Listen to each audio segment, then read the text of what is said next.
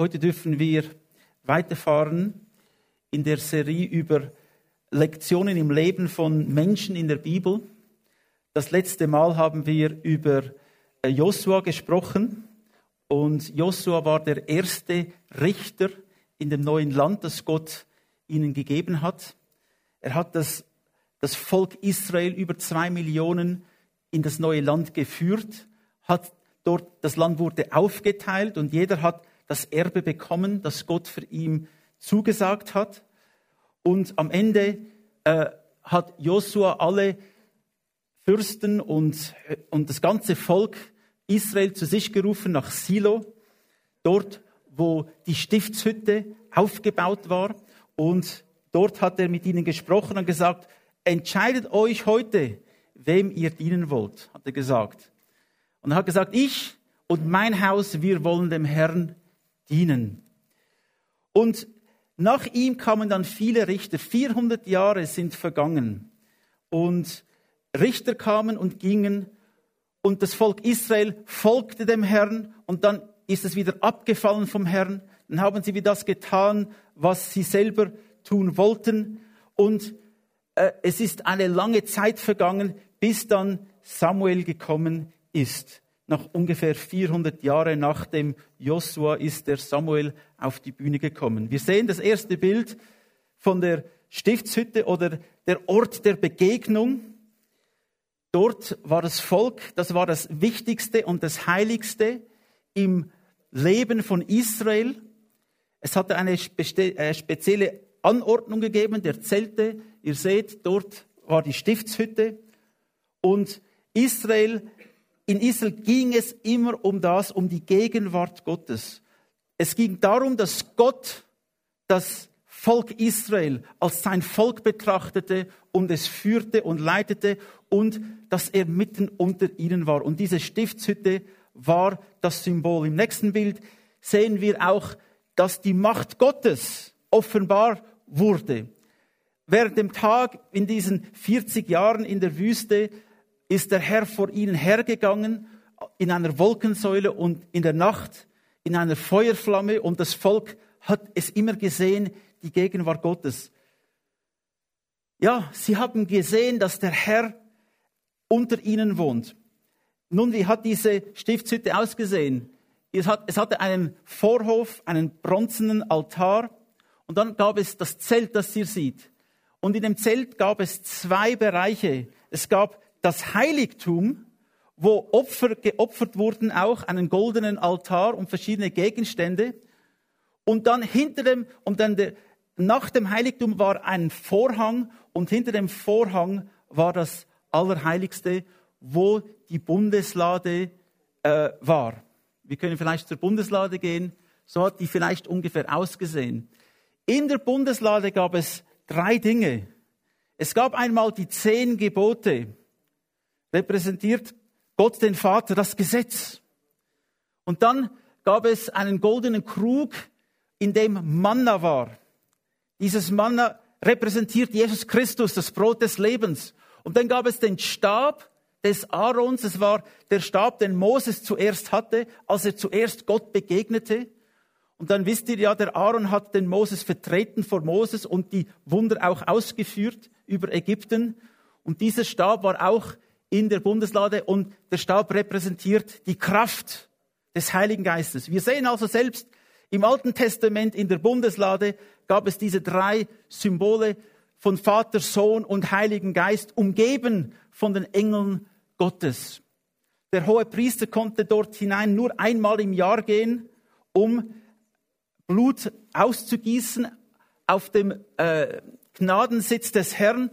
Das ist der obere Teil, wo die Engel sind. Da wurde Blut ausgegossen. Und dann für ein Jahr sah Gott das Blut dieses unschuldigen Lammes und nicht die Sünden des Volkes. Das war auch der Grund, wieso dass er diese Tieropfer dem Volk gegeben hat, damit es eine Möglichkeit überhaupt gibt, für sie mit Gott in eine Beziehung zu kommen. Es war aber nicht unbedingt das, was Gott wollte, denn die Bibel sagt, Gott will eigentlich keine Opfer, Tieropfer, aber es war der einzige Weg, wie das Volk Israel überhaupt eine Beziehung mit Gott haben konnte. Wir wissen dann, ist Jesus Christus gekommen, das unschuldige Lamm Gottes, der Sohn Gottes, der sein Blut vergossen hat für dich und für mich. Und jetzt braucht es diese Bundeslade nicht mehr. Es braucht den Tempel nicht mehr für uns Christen, denn Jesus Christus ist ein und für alle Mal gestorben und wir haben Zugang in das Allerheiligste durch das Blut von Jesus Christus. Das heißt, du darfst jetzt wie der Hohepriester in Gottes Gegenwart hineinkommen. Im Alten Testament war es so, dass sie die Heiligkeit Gottes gesehen haben. Und die Heiligkeit Gottes war so gewaltig. Die Bibel sagt, wenn Gott zurückkommen wird in seine Herrlichkeit, werden die Hügel schmelzen. Die Berge werden schmelzen wie Wachs. So groß ist die Herrlichkeit Gottes und die Heiligkeit Gottes. Und im Alten Testament war es so, wenn der hohe Priester hineingegangen ist, haben sie nie richtig gewusst, kommt er wieder heraus. Denn man durfte nicht in Gottes Gegenwart hineingehen mit einem sündigen Leben. Und deshalb haben sie einen Strick um den Fuß des hohen Priesters gebunden. Im Falle, wenn er sterben sollte im Allerheiligsten, konnten sie ihn wieder herausziehen, denn sie wären nicht in der Lage gewesen, in das Allerheiligste selbst hineinzugehen. Wir sehen von dem den Respekt, den das Volk Israel hatte vor dem Heiligtum Gottes, vor dem Allerheiligsten, vor der Gegenwart Gottes. Und wie gesagt, die Menschen haben dann Gott am Anfang gehorcht und dann sind sie von Gott abgefallen. Sie sind in den Götzendienst hineingekommen. Und dann hat Gott wieder einen Richter gesandt, der das Volk befreite. Und dann ist Samuel gekommen. Samuel bedeutet von Gott erbeten. Er lebte circa 1130 bis 1017 vor Christus. Samuel wurde ungefähr 88 Jahre alt. Seine Eltern hießen Elkana und Hannah. Sie kamen von dem Stamm der Leviten und waren eine Priesterfamilie. Die Tatsache, dass Elkana 2 Frauen hatte, sagte auch, dass er ein wohlhabender Mann war. Er hatte eine zweite Frau, sie hieß Peninna. Und Peninna war nicht seine Lieblingsfrau, heißt es, aber Hannah. Das Problem war, Hannah hatte keine Kinder und Peninna hatte mehrere Kinder. Und eine Situation ist dann eingetreten, die ganz, ganz schwierig war für Hannah. Sie wurde gequält von der Peninna. Das ist natürlich nicht gut, wenn der Elkana sagt, ich habe eine Lieblingsfrau. Also das zeigt mir, ein Mann sollte nur eine Frau haben, dann gibt es ganz viele Probleme nicht mehr. Das ist auch, was Gott bestimmt hat. Aber das Zweite ist, dass man nicht eine Lieblingsperson haben sollte, sondern dass man die Liebe allen Menschen und vor allem in der Familie allen Kindern gleich geben sollte. Denn sonst kann diese Situation entstehen, wo eine große Eifersucht war. Und die Peninna war eifersüchtig auf Hannah. Und Hannah war sehr, sehr betrübt, denn es war eine Schande zu diesem Zeitpunkt, wenn eine Frau keine Kinder haben konnte. Und da ist sie dann zu Silo gegangen, der Ort, wo die Bundeslade war, wo die Stiftshütte war, wo dieser Ort der Begegnung war. Übrigens, gerade kürzlich habe ich ein Video gesehen, der Ort Silo wurde in Israel wieder entdeckt und der exakte Ort, wo diese Stiftshütte war, hat man wieder gefunden. Man hat Ausgaben gemacht und man weiß genau, wo sie war. Und es war ein wichtiger Ort, denn während der Zeit der Richter war Silo die Hauptstadt Israels. Es war der wichtigste Ort, denn dort war die Stiftshütte der Ort der Begegnung. Und das Volk ging einmal im Jahr zu Silo, um zu opfern und Opfertiere zu bringen. Da gab es den ganzen Dienst der Priester, die diese Opfer entgegennahmen und dann opferten. Der hohe Priester während dieser Zeit war ein Mann namens Eli. Und ja, der hatte 2 Söhne. Und wir werden noch ein bisschen über Eli und seine 2 Söhne hören. Auf jeden Fall ist Hannah dann an diesen Ort gegangen. Sie ist dann in diesen Vorhof hineingegangen und hat vor dem Altar zu Gott gebeten. Sie hat geweint. Sie hat gesagt, ich habe großes, großes Leid. Und ich habe keinen Sohn. Und sie hat den Herrn gebeten, ihr einen Sohn zu geben. Und im 1. Samuel 1, 11 lesen wir dann, dabei legte sie ein Gelübde ab und sagte, Jahwe, du Allmächtiger, El Shaddai, der allmächtige Herr, sieh doch das Elend deiner Dienerin an. Denk an mich und vergiss mich nicht. wenn du mir einen Sohn schenkst, dann soll er sein Leben lang dir, Jahwe, gehören. Und niemals soll sein Haar geschnitten werden. Das heißt, er wurde geheiligt, er wurde für einen speziellen Dienst bestimmt. Und ein Zeichen war, oder zwei Zeichen waren, dass erstens einmal diese Menschen, die so konsekriert waren, durften die Haare nicht schneiden und auch kein Alkohol trinken. Zum Beispiel der Samson war auch so einer. Und wir wissen, was mit ihm passiert ist, als er das nicht eingehalten hat. So, die Hannah hat gesagt, ich werde meinen Sohn, wenn ich einen Sohn von dir bekomme, ihn dir geben, o Herr.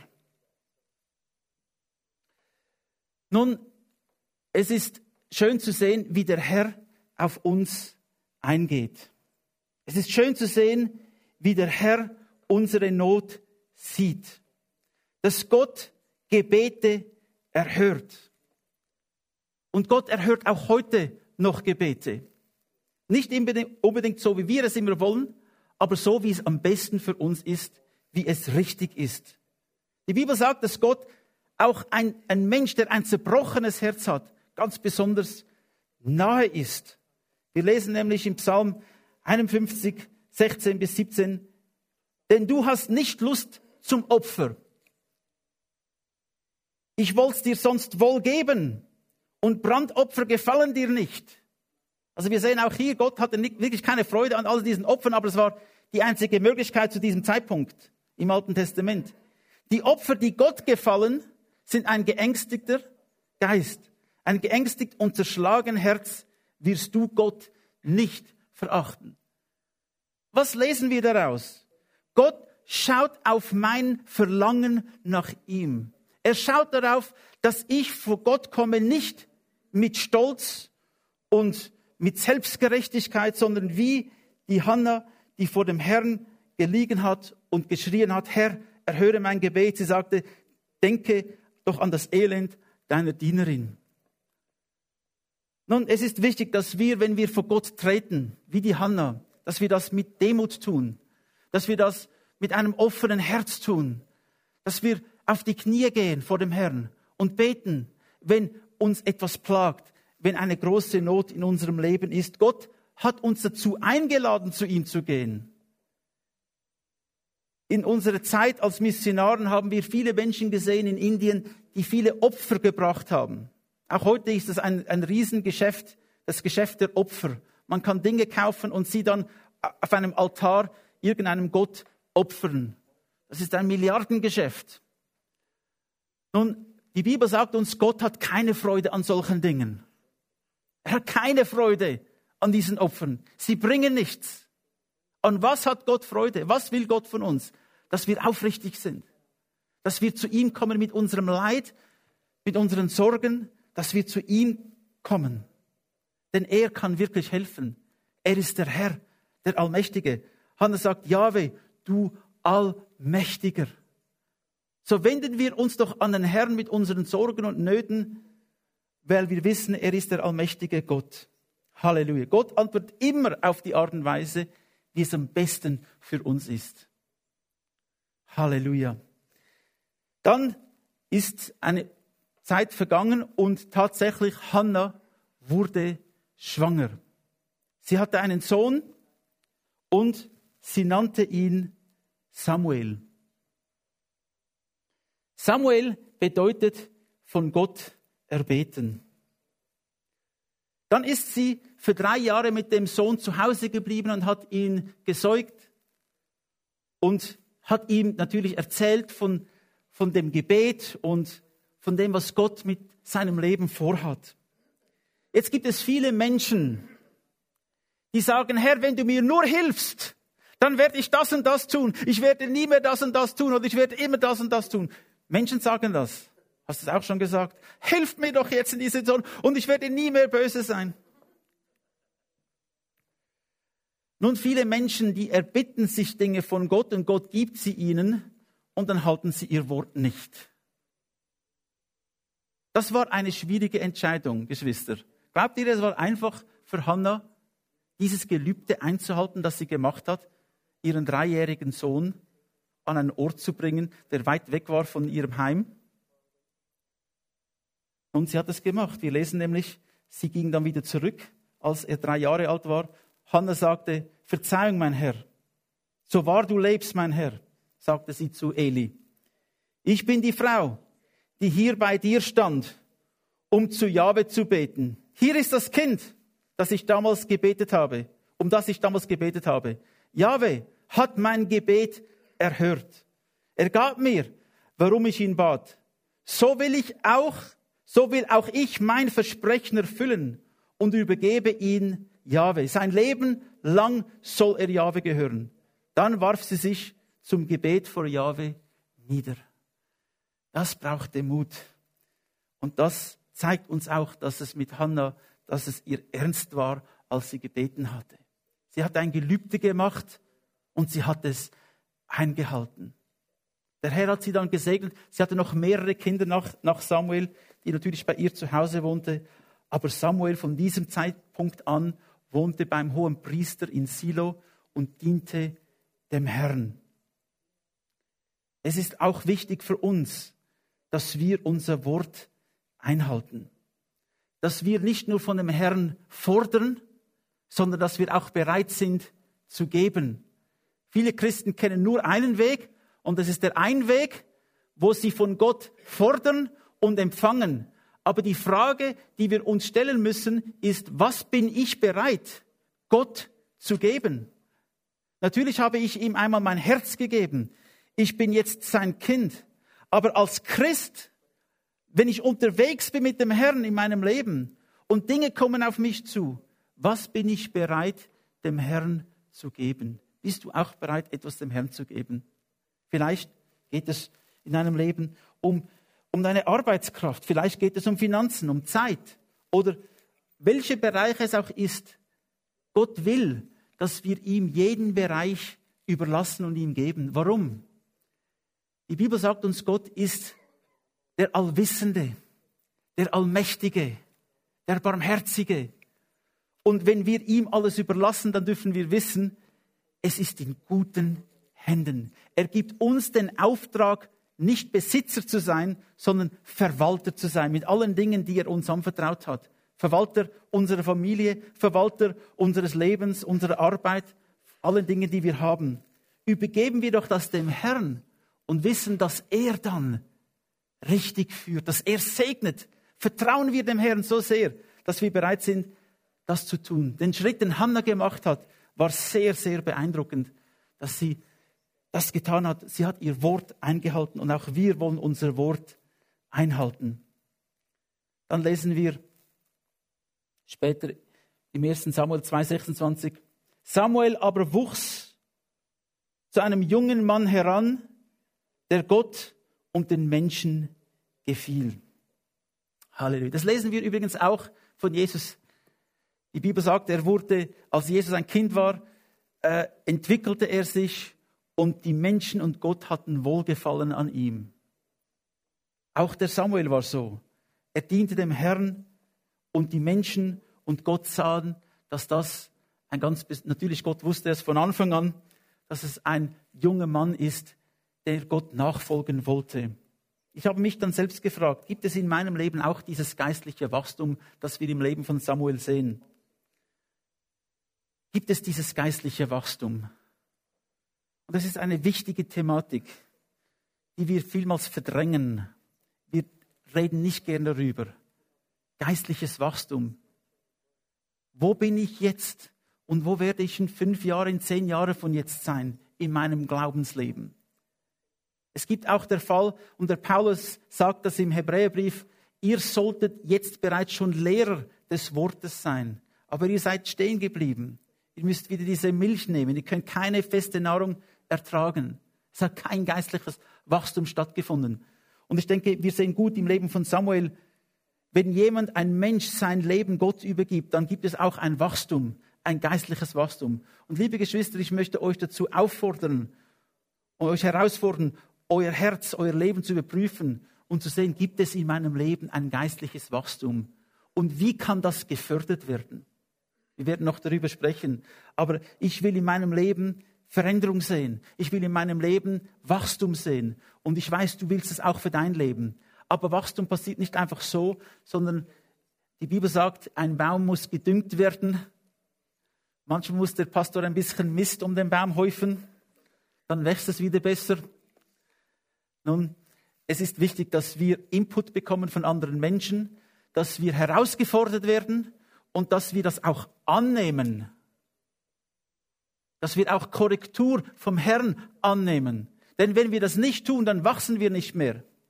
Menschen, die keine Korrektur annehmen können, wachsen nicht. Sie bleiben dort, wo sie sind und werden ihr Leben lang in die 1. Klasse gehen und nie in die 2. oder 3. Klasse kommen. Und das will Gott nicht. So nehmen wir uns ein Beispiel an Samuel, der dem Herrn diente und auch gewachsen ist. Geistliches Wachstum kommt. Wie kommt das Wachstum bei einem Kind? Was braucht ein Kind zuerst, wenn es zuerst geboren ist? Es braucht Nahrung. Nahrung. Ich habe gerade vor 2 Tagen oder 3 Tagen habe ich eine Sendung gesehen im Schweizer Fernsehen über die Muttermilch. Was das für eine wunderbare Flüssigkeit ist, die man noch nicht ganz erforscht hat, die aber so viel Gutes enthält, genau richtig für das Kind, dass das Kind genau das ist, was es braucht. Und die Milch verändert sich auch je nach Alter des Kindes, um genau dem Kind das zu geben, was es braucht. Es ist Gold wert. Und es ist etwas, das Gott uns auch zuerst geben will. Er will uns zuerst Nahrung geben. Was ist geistliche Nahrung? Was ist es? Es ist das Wort des Herrn, das Wort Gottes. Halleluja. Die Bibel sagt uns, dass Gott uns dieses Manna vom Himmel gesandt hat, dieses Brot, diese Ernährung, die wir brauchen. Und Jesus Christus ist dieses Manna. Er ist das Brot des Lebens. Wer von diesem Brot nimmt, wird gesättigt werden. Und wir sollten immer wieder von diesem Wort Gottes nehmen und unser Leben erfüllen lassen. Und im Gebet, im Gespräch mit ihm, da wachsen wir. Ich liebe Diskussionen, wenn sie sanftmütig ablaufen. Aber in diesen Diskussionen kann man lernen, oder nicht? Wenn wir Diskussionen haben, wenn wir miteinander sprechen, dann lernen wir etwas. Ein Mensch, der nicht zuhört und nicht spricht, lernt auch nichts. Und deshalb ist das Gebet so wichtig, dass wir mit Gott sprechen. Und er spricht mit uns. Du kannst eine ganze Unterhaltung haben mit Gott und Gott hört dir zu. Und er sieht, was du ihm sagst. Und er hört es und er sieht dein Herz. Also das Wort Gottes und das Gebet ist etwas ganz Wichtiges für mein geistliches Wachstum. Auch dann, was ist der nächste größte Event oder Ereignis im Leben eines Kindes? Wenn es selbstständig gehen kann, oder? Am Anfang ist man noch auf allen 4 und krapselt herum und es geht alles noch ein bisschen langsamer. Und dann kommt der Moment, wo ein Kind lernt, ich habe jetzt 2 Füße und wenn ich aufrecht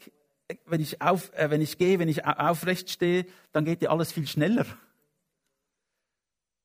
Und das ist etwas anderes, dass Gott uns helfen will. Er will uns lernen zu gehen, auf unseren Füßen zu gehen, vorwärts zu gehen.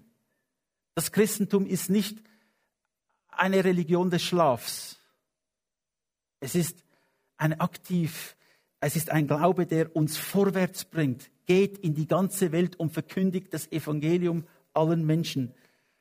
Wenn ich Zeugnis ablege, wenn ich meine Finanzen einsetze für den Herrn, wenn ich dem Herrn diene, auch in der Gemeinde, wenn ich gehorsam bin, dann gehe ich vorwärts, dann entwickelt sich mein Glaube. Es ist immer wieder vielleicht eine Überwindung, in den Fitnessstudio zu gehen, denn die Muskeln sagen lieber nein. Aber ich weiß, es ist notwendig. Wenn ich es nicht tue, dann werden meine Muskeln nicht gestärkt. Und deshalb muss man sich immer wieder überwinden. Die Bibel sagt, kämpfe den guten Kampf des Glaubens. Das wollen wir doch tun. Dann lesen wir von einem wichtigen Event im Leben von Samuel, 1. Samuel 3,10. Da trat Jahwe an Samuel heran und rief wie vorher: Samuel, Samuel! Der Junge erwiderte: Sprich, dein Diener hört. Nun, die Bibel sagt, zu diesem Zeitpunkt hat Gott nicht mit vielen Menschen gesprochen. Und das Wort des Herrn war rar. Aber da war er in seinem Bett und er hörte seinen Namen gerufen: Samuel, Samuel. Das ist 3-mal passiert. Zuerst hat er gedacht, es war Eli, der hohe Priester, der ihn gerufen hat. Und Eli hat gesagt, nein, das war nicht ich. Und am dritten Mal hat er dann bemerkt, dass es Gott war, der Samuel ruft. Und Eli hat dem Samuel gesagt, wenn du diese Stimme wieder hörst, sag einfach: Herr, dein Diener hört, sprich. Und das hat dann der Samuel auch getan.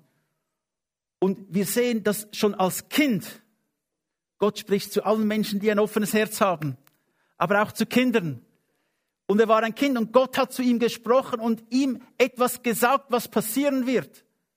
Und es war nicht eine angenehme Botschaft, Geschwister. Er hat gesagt, Gott hat zu Samuel gesagt: Eli, weil du mir ungehorsam warst und deine Söhne nicht mir dienten, sie waren sehr, sehr korrupt, seine Söhne, werde ich dich entfernen. Und das musste der junge Samuel zu dem hohen Priester Israels diese Botschaft weitergeben. Zuerst wollte er es nicht sagen. Und dann sagte Eli: Gott, tue mir dies und das an, aber sag mir, was Gott gesagt hat. Es war traurig, dass Eli selbst nicht von Gott hörte, weil so viel Sünde in seinem Leben war. Und dann hat der Samuel es ihm gesagt. Und der Eli hat es gehört und akzeptiert, dass es passieren wird. Nun, der Herr spricht auch weiter zu dir und zu mir. Und es ist wichtig, dass wir seine Stimme hören. Was sagt die Bibel von den Schafen, die auf der Herde des Herrn sind? Sie hören die Stimme des Hirtens. Einer anderen Stimme folgen sie nicht, aber sie folgen der Stimme des Hirtens. Geschwister, im Leben geht es, in meinem Leben und in deinem Leben geht es wirklich um eins, dass wir von Gott hören und dann umsetzen, was er uns sagt. Um das geht es. Wir können auch lange Pläne schmieden und dieses und jenes machen. Wenn nicht Gott dahinter ist, wird es kein Segen bringen. Ich will von Gott hören und das umsetzen, was er mir sagt. Das hat Samuel auch getan. Halleluja. Jetzt noch kurz etwas, das auch in dieser Geschichte des Samuel sehr bewegend ist. Nämlich, wie ist der Eli, was für eine Beziehung hat er mit seinen Söhnen, was waren das für 2 Söhne? Und dann sehen wir etwas Ähnliches leider auch im Leben von Samuel. Wir lesen im 1. Samuel 2,12. Elis Söhne aber waren boshafte Männer. Sie kannten Jahwe nicht. Und dann lesen wir in Kapitel 8, da geht es dann nicht mehr um Elis Söhne, es geht dann um die Söhne des Samuels. Seine Söhne folgten aber nicht seinem Vorbild. Sie waren auf Gewinn aus, nahmen Bestechung an und beugten das Recht.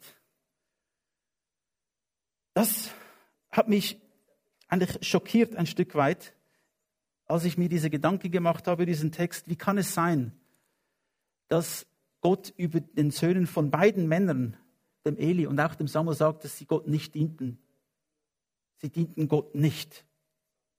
Und das hat mich dann Gott hat mich dann darauf angesprochen, zu sehen in der Bibel, warum müssen wir unsere Kinder erziehen, so wie Gott es will. In den 60er Jahren gab es einmal diese Philosophie, man muss die Kinder alleine lassen, sie sollen tun, was sie tun wollen. Das haben die Babyboomers gemacht. Sie haben gesagt, wir protestieren gegen alles und die Kinder sollen tun, was sie tun wollen. Nicht viel Supervision, nicht viel Input der Eltern in das Leben der Kinder. Das ist unsere Generation, ist angekommen. Wir sind so erzogen worden zum Großteil. Nicht alle natürlich, aber viele in dieser Generation. Und das war nicht gut. Denn es ist wie eine Orientierungslosigkeit jetzt da. Wie geht man mit den Problemen des Lebens um? Wie löst man Probleme? Man hat ja keinen Input. Man weiß ja nicht, was der Maßstab ist. Wie sollen wir leben ohne einen Maßstab im Leben?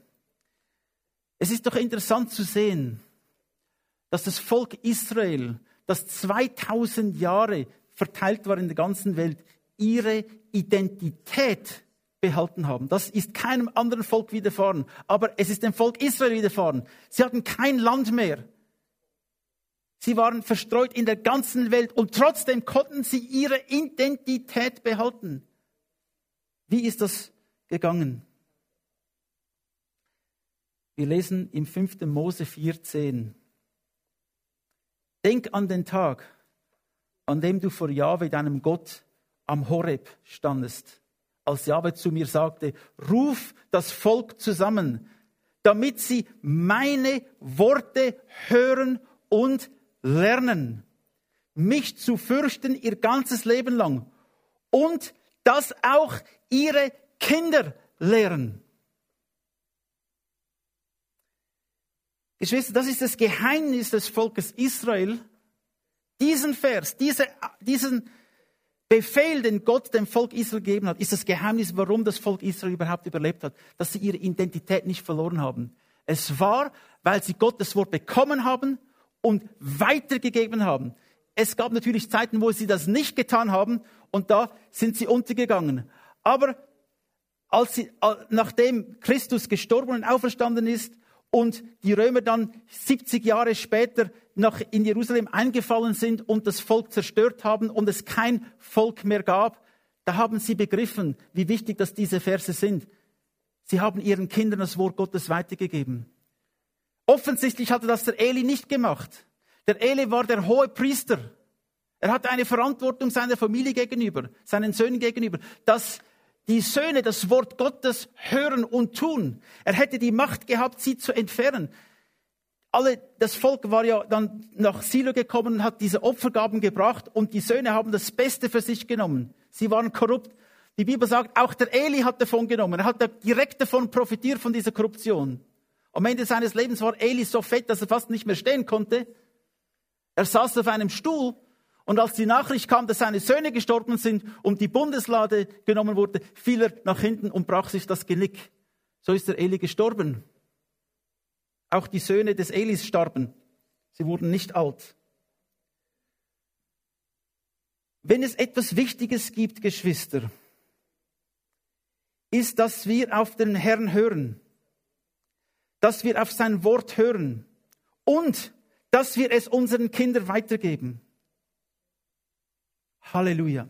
Wir lesen auch im Psalm 34, 9 bis 13. Fürchtet Jahwe, ihr seine Heiligen. Denn keinen Mangel haben, die ihn fürchten.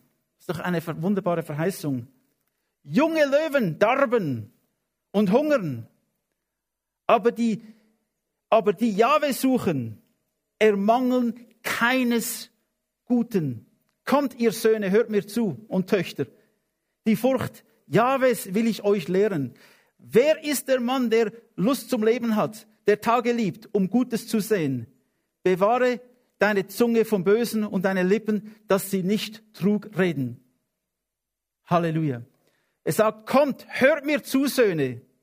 Ich werde euch lehren, Jahwe zu ehren. Wieder etwas ganz Wichtiges.